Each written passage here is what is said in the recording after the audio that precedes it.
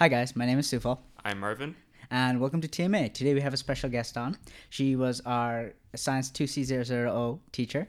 Her name is... Catherine Stewart, Yeah, thank you so much for coming on Yeah. the show. Yeah. you're welcome. Yeah. So today we just kind of wanted to talk about you because I remember you introduced yourself during our classes, and I was just like super interested. I'm like, wow, this is such a cool story. So just to start off, is there anything you want to say to introduce yourself? Like, if you were to describe yourself in a few sentences, how would you describe yourself? Wow. Tell me about yourself. Tell me pretty about much. yourself. Tell me about yourself. Well, I'm a career development and relationship manager in the Science Career and Co-op Education Office here at McMaster University. I've been here for about a year and a bit. This is a completely new iteration of my professional self. I have found unexpected and weird joy in this position. I've been many other things. I'm a living proof that career development is not linear in any respect at all, and that we're a sum of our experiences, and you take them as they come, and you go along for the ride sometimes. Yeah, that sounds great. So you just mentioned you help students with co-op. So I know a lot of people that listen to the show are actually students. Do you have any advice for people who are entering co-op, or like a biggest Yeah. piece of advice in general for students? I would say that aside from the application process itself, which is pretty straightforward, it's almost like a job interview, but I would say what students really need to know is that to take on the co-op role is almost like another course. So be prepared that it's going to take time, and to be able to carve out that time in your semester. It's going to be tough that first semester when you're looking for work at the same time that you've got 5 classes. And the co-op staff is very helpful, but we can only help so much. If students aren't applying for jobs, where do you go with that, right? Oh wow. All right. So Just be prepared. Be prepared for the work is what I would. Okay. Oh, wait, sorry. I had a question. This is kind of off tangent, but you said you've only been working at the SCCE for the past year. I'm curious because I want to delve into healthcare communication a little bit. I know we've talked about it on our one-on-one conversations in the past, but I'm curious, how did you, like, what got you interested in working at McMaster in the first place, all the way from healthcare communication? Well, I actually had one of my very first professional jobs after I graduated with my Bachelor of Science at McMaster. So that's where I Oh, started. And I really, at that time, I spent 17 years here in research capacities in health sciences, and really enjoyed my time here, learned a lot, knew that it was time to move on. And this opportunity came up, and it kind of evolved out of my work with healthcare communication, because I really realized that I enjoyed the mentorship and the coaching and facilitation. And I just thought, I want to see if I could be good at that. So that's what brought me here. And Mac, I love Mac. Yeah, I love Mac students. I mean, Mac students are so different. There's a maturity and a groundedness and a diversity that I don't see on other campuses. oh wow. yeah. Thank you for coming back. Yeah. Yeah. All right. So I remember in class you had mentioned that you didn't essentially start doing science. You ended up doing theater, I Oh, believe. Sheridan. Sheridan? Yeah. Yep. So if you wouldn't mind, could you tell us a little bit about your schooling history? Like what did you go through and how did you end up doing it? Yeah. So my parents, neither of them, although we're both smart people, didn't go past grade 8. So I didn't really have that role modeling of what do you do. And in my day, a long time ago, Back in the day. back in the day, I mean, we would have to go to the library to look at university calendars, that kind of things, to even see what was out there. My 2 older brothers both went into science. One was accepted to go to medical school at Dowell, but ended up not going. So that was kind of the pattern that was set up for me. It was expected that we would go to university.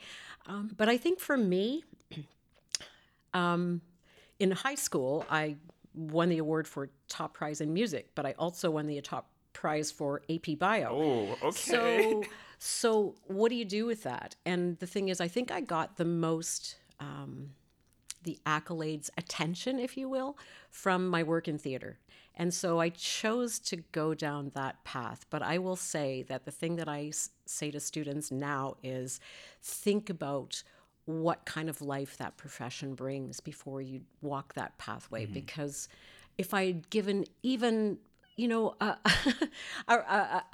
few minutes thought about what that life could potentially be, I would realize that that was not me at all, and yet I chose to pursue that. It seemed exciting. I wanted to do it, and actually, my first year, I because I was sort of in an interim period, I ended up studying at UPEI classical music, and I knew that was definitely not for me.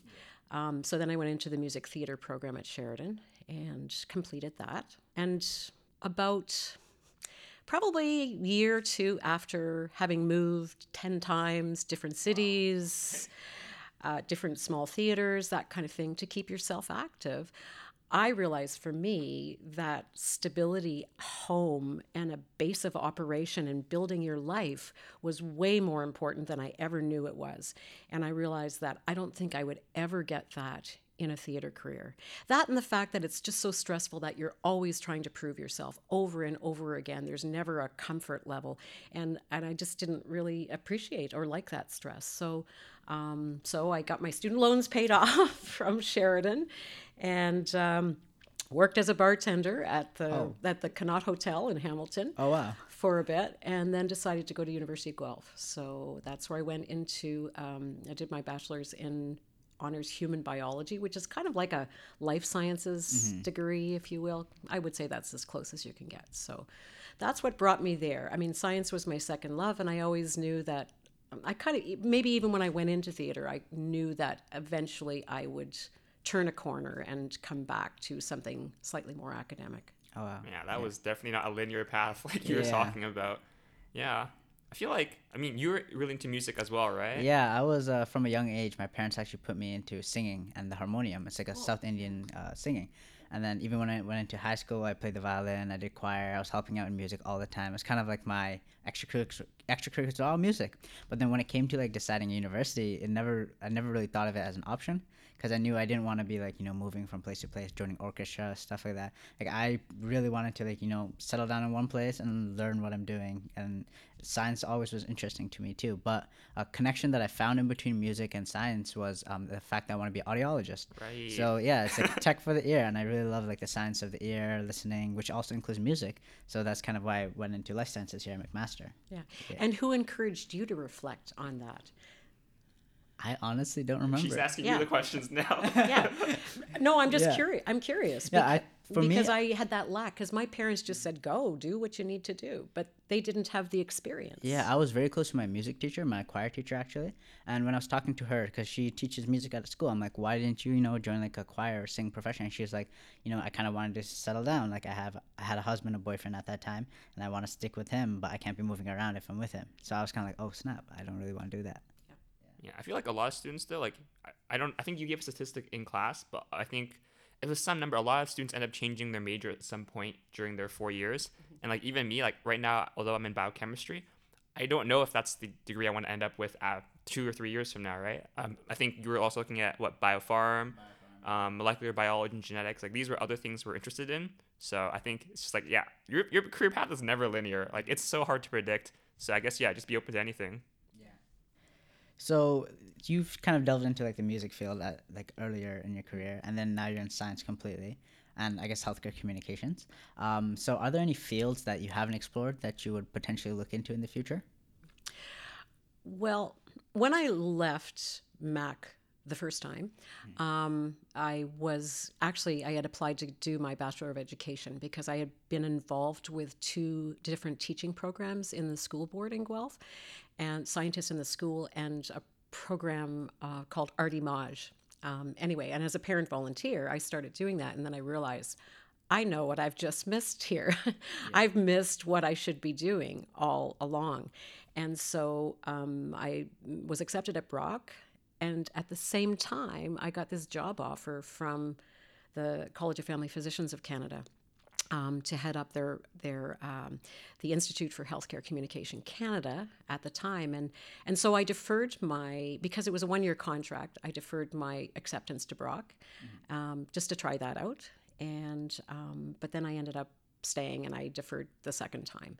I'm currently looking into doing my Master's of Education, and I think I will start that in the fall. I'm really interested in curriculum development and adult learning. specifically. And so, yeah, so I mean, you always know, I always just embrace learning, and you always know when I need to know more about this. And so it always seems like a good time to start something new in the fall. So that's what I plan to do. Student for life. Yeah, I love that, like the student for life attitude. A lot of people, they go into university, they're like, oh, I just want to finish, get a job, that's it, no more learning. I love the fact that you want to continue learning, like you're looking forward Absolutely. to a master's. Yeah. Yeah. Oh yeah, we had a quote about that too. Like part-time, was it? Part Part-time student, full-time me or something? Yeah, something or like along the lines. something about that. Yeah, on the basis that like you're only a student part of the time, you should be focusing on yourself. But yeah, I guess you can always learn something. Yeah, right? exactly. Yeah. Yeah. Oh, but curious about, so I think, well, you told us about LinkedIn, and I did look you up on LinkedIn, and I think you're part of the IHC, as you talked about, the College of Family Physicians of Canada. Yeah. I was just curious, what are the sort of skills you would need to work in the position that you were in, like at both places? So, the work at the College of Family Physicians of Canada was to essentially spearhead the rebirth of the Institute for Healthcare Communication in Canada. In the old days, in its development, the institute, whose home is in New Haven, Connecticut, home of Yale, which is really kind of cool. Bayer Pharmaceutical had funded it all, so they developed all of these train the trainer modules in healthcare communication, and so they disseminated these programs all across North America. But the thing is, then Bayer pulled its funding, so there was really no infrastructure here in Canada at all. So the College of Family Physicians of Canada hired me in the continuing professional development department, really more as a project manager. That's kind of what they hired me for. I was to reconnect with the people who had been trained in Canada, see what are they doing now, are they still interested in the programming, how can we bring people together, how can we introduce new programming. We had some seed funding from Cancer Care Ontario and Canadian Cancer Society, and then the college gave us a home, which was fantastic. So really, I was just brought on board to address the renaissance of the Institute in Canada. There was no intention whatsoever that the work would go beyond that, because they didn't even know if I was the right person to do that. And yet, because I knew nothing about healthcare communication, nothing, and very quickly became passionate about it when I saw the depth of impact that conversations have, and you can extrapolate it to anything, any conversation that you have, whether it's with your son or daughter, or with the grocery clerk. There's the words we use are really, really important, and I didn't actually know that before. So it was a real discovery process, and I met people who have influenced me in ways that I can't even describe through my work with the Institute for Healthcare Communication. So I was really, really privileged to be a part of that that rebirth, and really took over. And so it's hard to describe the transition, but we had a new CEO at the college, and then what ended up happening was they as a new CEO will do, they wanted to really assess what are we doing, how are we doing it, are we meeting our members? And the College of Family Physicians is a membership organization, so if you aren't meeting some membership need, then they probably don't want to be supporting that. Well, in fact, as much as I'd love to boast better figures, the people who were attending our workshops were less than 7% of them were physicians. Oh. Yeah. Oh. Yeah. Okay. So, I mean, when you get right down to it, the thing is, when Bayer supported it, they were funded. Not only were they funded, they were paid to attend.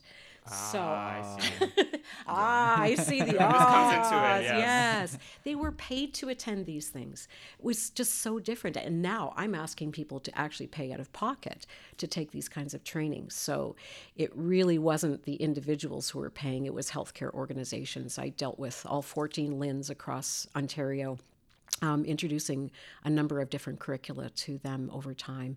But anyway, what ended up happening was they decided that they did not want to support the program any longer. So the main institute office offered me a director position to take on a larger portfolio across North America. I mean, the thing is that was transformative for me in this whole work is that I was really the business person. I was really the managing director. of what was happening, but it was really all about relationship development. And again, that was like such an aha moment for me, that you can't do anything without building relationships with people. Yeah. And just reaching out to people I know, people I don't know. They could, sometimes it was the CEOs of healthcare authorities, and sometimes it was the admin assistant.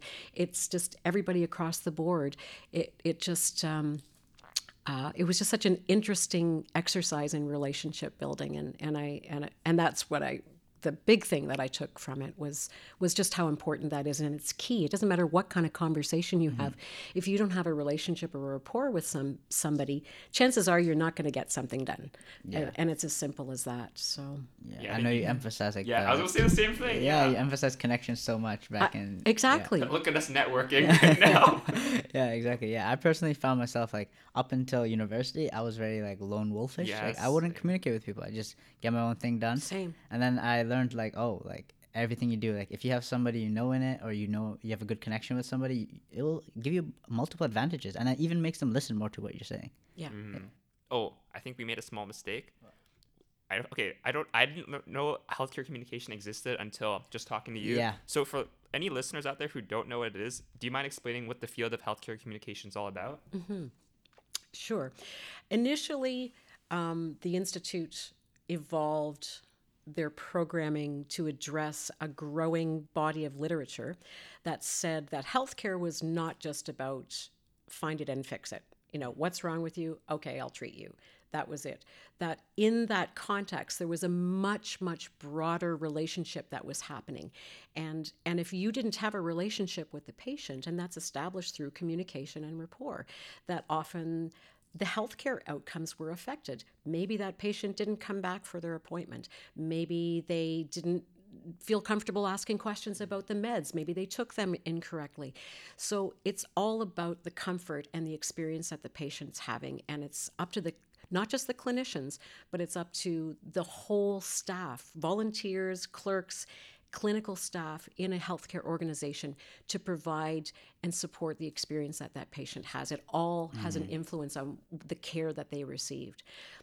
And if you talk to the CMPA, the Canadian Medical Protective Association, I think their stat is that 85% of litigation that comes against clinicians in Canada is not due to any lack of good care. In fact, the care is usually standard of practice. It's all about the relationship. I felt disrespected. I wasn't listened to. Oh, wow. And honestly, when you see the impacts of this, and it's not, as I said, it's not just clinical staff. We do have programming in a lot of different areas. In fact, the Institute offers about 15 different programs. So there starts with the basics, Communication 101, goes into different things like motivating, so there's a whole course on motivating behavior, a whole course on emergency clinicians, because those emergency clinicians, they're treating strangers. They don't know anything. And so, again, the relationship's very different, and the way you build rapport is very different. Of course, there's the difficult conversations about death and dying and turning over to palliative care. When people think of healthcare communication, a lot of people think about hard conversations, but it's not always about the hard conversations. Yes, that's important to do that right, but it's the day-to-day, the process that you have with people, and the interaction that you have is so important just for day-to-day good care. Yeah, I feel like healthcare communication, I think I've talked to you about this before, but it's like a lot of people are focused on possibly going to a career in healthcare, but I feel like healthcare communication is this like unspoken side of healthcare, right? Yeah, We don't no, really hear about 100%. it. Yeah. Like I honestly didn't know it was something that was a whole field until I met you. Yeah. But I remember when I was in the hospital earlier this year, it wasn't these sort of care in terms of medication. I remember it's like the nurses who I remember caring for me, or my physician, how often they would come and check on me, and making sure that like my parents were informed about the whole situation, right?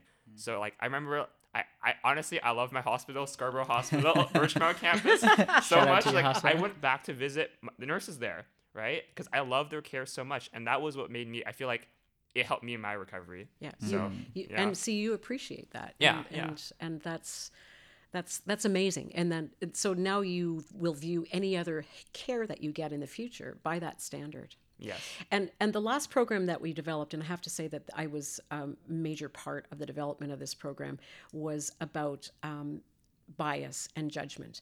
And I really love that particular program, diving into the literature around that, because if we have bias and judgment about someone who's in front of us, we may not give them the care that they need. And so this particular module was really about people who may be marginalized in some way. So people who don't have permanent housing, people who are, drug seekers, people who smoke while they're pregnant, have tattoos, anything. LGBTQ. And I mean, we all have biases, and yet we need to be able to recognize that and mitigate those biases when it comes to caring for the person that's in front of us. Yeah. I mean, and that was really transformational for me too, developing that particular course. So this is a little bit more off topic, a little bit more controversial, if I say so myself. So recently, I don't know when it started, but of course, I'm sure you heard of like the anti-vax movement. Do you believe this is kind of like something that came from a lack of healthcare communication, or do you have any thoughts on it in general? Well, I believe we're very influenced by the power of celebrity. Definitely, yeah. And much more so. We used to be influenced by people of character, but now we're influenced more by people of notoriety that may have little or no background or skill to be speaking on certain topics. I think it really started with the influence of that celebrity population. And I don't know how you undo that now. How do you pull that back? I mean, I'm a person of science, so really anything that I've read or heard of is definitely pro-vaccine. Yeah. I mean, absolutely. I would agree with that. Yeah. I just think that we're just being unnecessarily influenced by sources that aren't credible. Yeah, no, definitely. If like a celebrity says something nowadays, like people take it a little too seriously, even though they don't have credentials to be saying Twitter, something. oh god. Oh god, yeah, that's just a rabbit hole. Yeah, we don't touch that. Yeah. Well, we all become experts, right? It used to be that your physician, your healthcare team were the experts, but now anybody can go to your Google computer Google and read everything. So now we all feel we're a little bit experienced with many, many topics that maybe we don't deserve to feel that way. We're reading other people's experiences and just saying it as our own. Exactly. Also, I feel like misinformation can be spread easier because, like, let's say I have an idea, I can probably find a community that thinks the same way. It may not be based off anything scientific, but if other people are thinking what I'm thinking, you have that, what is it called? It's like groupthink? Groupthink, Yeah, that all comes together, and I feel like misinformation spread much easier because of that. Yeah, so one thing me and Marvin push a lot, or whenever like younger people ask us for advice, we always tell them that people who are in science, they should attempt to join more clubs and have extracurriculars that are outside of science. A lot of people come to university and be like, oh, all I can do is like healthcare or science. Yeah, only like, medical clubs. Yeah, exactly. Right? So they join just medical clubs and they'll do nothing else. Like hobbies they may have in the past, just thrown out. So how do you feel on the matter? Do you think science students should be doing other things or? Yeah, well, I mean, I know the pressures are there to develop an experience profile, if you will, for professional schools, sometimes for graduate schools. There's that pressure to be a whole lot of stuff.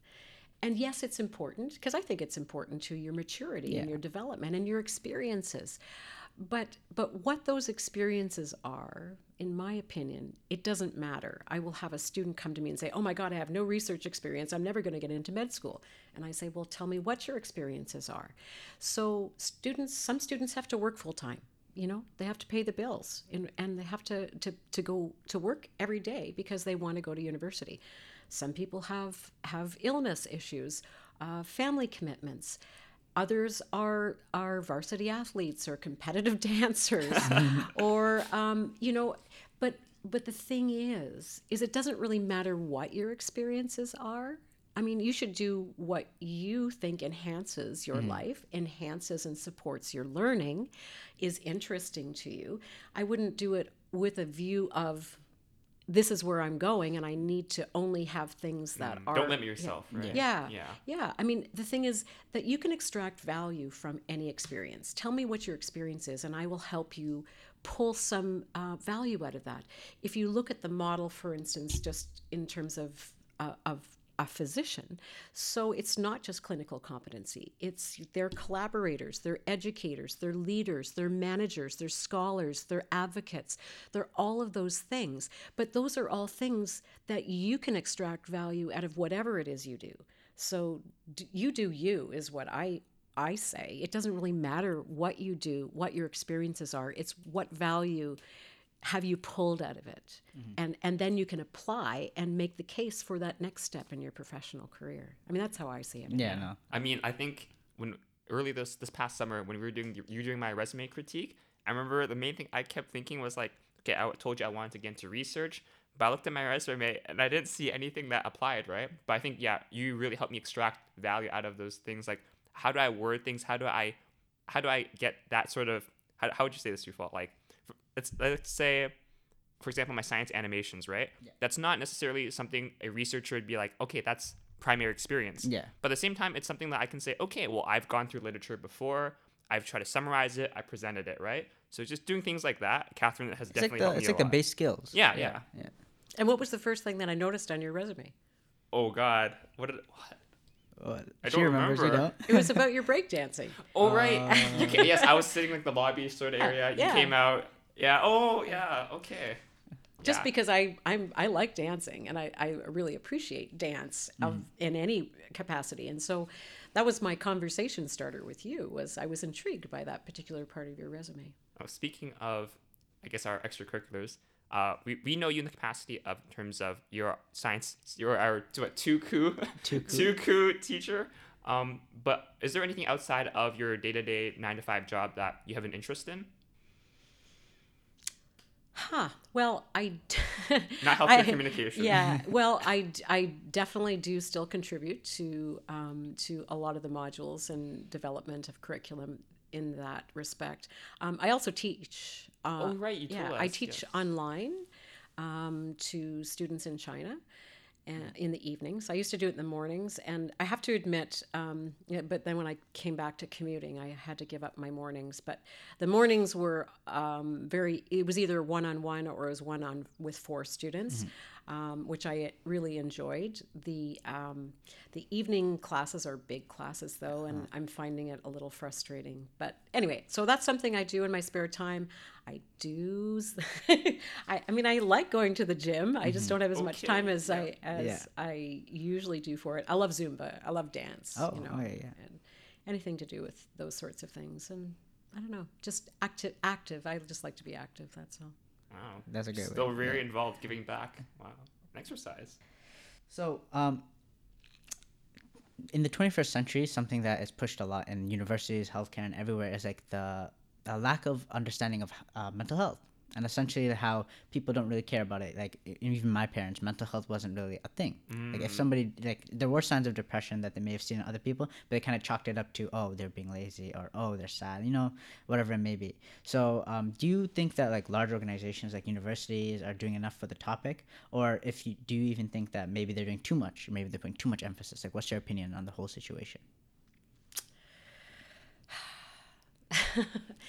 That's I was hoping you actually wouldn't ask me that question. That's a tough one. Yeah.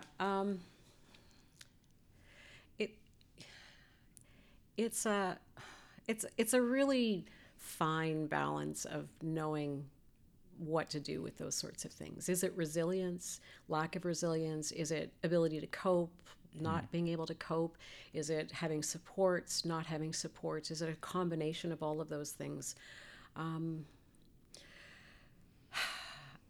I believe in the old days that we sucked it up. It was sort of like, it's happening, but I just have to get through this because I have got commitments and that's my work ethic, and I will just persevere.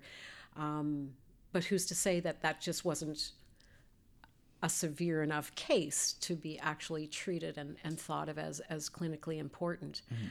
The one thing that I would go back to that we talked about before is, me going to the library, looking at course calendars of universities. Well, so my information was limited. Yeah. Now there is no limit on the information that's out there. And I think many students, many people, arguably, are overwhelmed by I don't know where to start. There's everything out there. I can access it. And so for some of us, when we're feeling overwhelmed, I think we shut down and we become paralyzed with indecision. And that's why with students, if I recognize that, I try to get them to really focus and just shut out the noise, shut out what everybody else is telling you. I've got this done, I'm doing this, and making you feel like what you're doing is not enough. And I know that's hard. It's easy just to say it, but I know it's difficult. But I mean, I think that's a big contributor is information, access to information. Yeah. We know there's so many things happening around us, and yet I can't get there. I can't do that, and then the fear of missing out. And I think that all contributes to us feeling inadequate. And I'm not to say, and I mean, I fully appreciate that most mental health things are, chemical imbalances and they are physically manifested in our bodies and can be treated. I just think it needs to be a case-by-case basis. Yes. Yeah, I it's very agree. individual. Yeah, I mean, it just depends on, I think we all need to be kind to everybody and try to work through what they need to work through and get people resources. My own daughter has struggled with many mental health issues, and that's really hard for me. Especially as a parent, when you really can't help somebody through it, and I can't, even though I think I have pretty decent resources and pretty decent communication skills. You just can't do that for someone who is in the middle of something like that. You just can't help them. The best you can do is to try to find someone who has the expertise to help them. And I've dealt with a few students. I can see it right away. I've taken a few students to student wellness because I think, okay, let's stop talking about graduate school and there's something more happening here. I don't have the capacity to really help you with this, but I do know people who do. So it's really all about the resources. And being aware of them and making sure people get what they need. But the one thing, when I think about this whole change with this late withdrawal thing, for instance, I have to say, a part of me thinks, wow. I mean, we used to have, this is the deadline for dropping the course. Now there is no deadline. So I have to admit, I see why they're doing it. They don't want to add undue stress onto students. And that's one way where they can relax the system. And yet, how much do we relax our systems in order to accommodate? I don't know. I don't know what the answer to that is. Because I'm a rule follower by nature. Oh, I am totally a rule follower. And so, because I need it for organizing my own thoughts and ideas and my own work and having structure. But I'm really not sure. I don't know how many. The thing is, we don't support financially the kind of care that could be most effective for people who need that help. So we don't support psychologists and social workers. So if people want to go to those practices to access them, they're paying out of pocket. And that's hard. I could barely do it, let alone a student do that. So yeah, where are we sending them? I know, when seeking,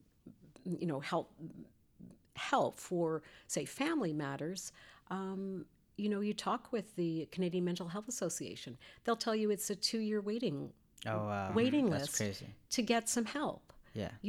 It's just not that easy. But what if somebody needs help right at that very moment? You know, I know we have primary care physicians and primary care clinicians, and that's where you should start, in my opinion, and let the clinician decide where best to refer.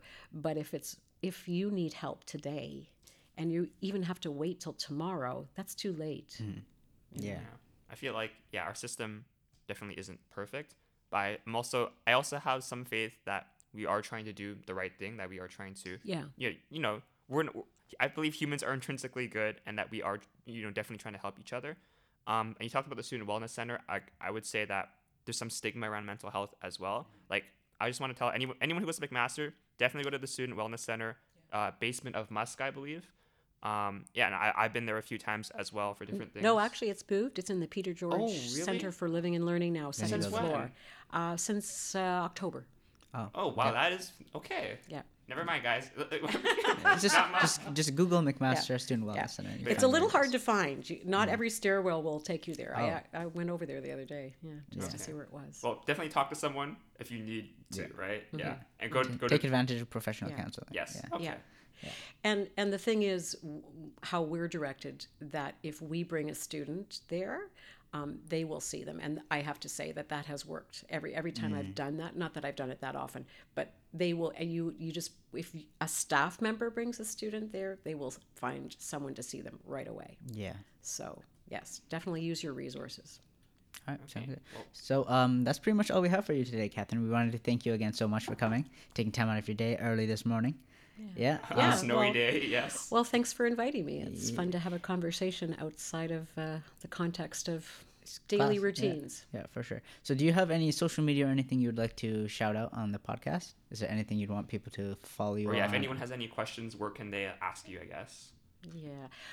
Well, I'm in Burke Science, room Yeah, 127. there you go, McMaster students. We have drop-in hours every day for a couple of hours, and you can also make appointments with us on Oscar Plus for longer conversations, and that also lets you disclose to us what you want to talk about or ahead of time. share documents ahead of time so that we can prepare as best we can. It's a great team there. The Science Career and Co-op Education Office, there are an amazing team of people who really want student success and want to support it. Also, the Student Success Center. I mean, use your resources. We're there to help. And sometimes I'm so surprised by how surprised students are that we could do this for them. So happy to do it. And I have to say, working one-on-one with students is it's been really an unexpected. I have to say, joy. I mean, I really enjoy the conversations that I have with students every day. So, anyway, thanks for having me. It was great to meet you both. I appreciate your time. So for our listeners, again, if you guys want to be on our show, feel free to DM us on Instagram or email us at tellmeaboutofficial@gmail.com. Thank you all for listening, and goodbye. Yeah, we'll see you in another episode. All right. Bye.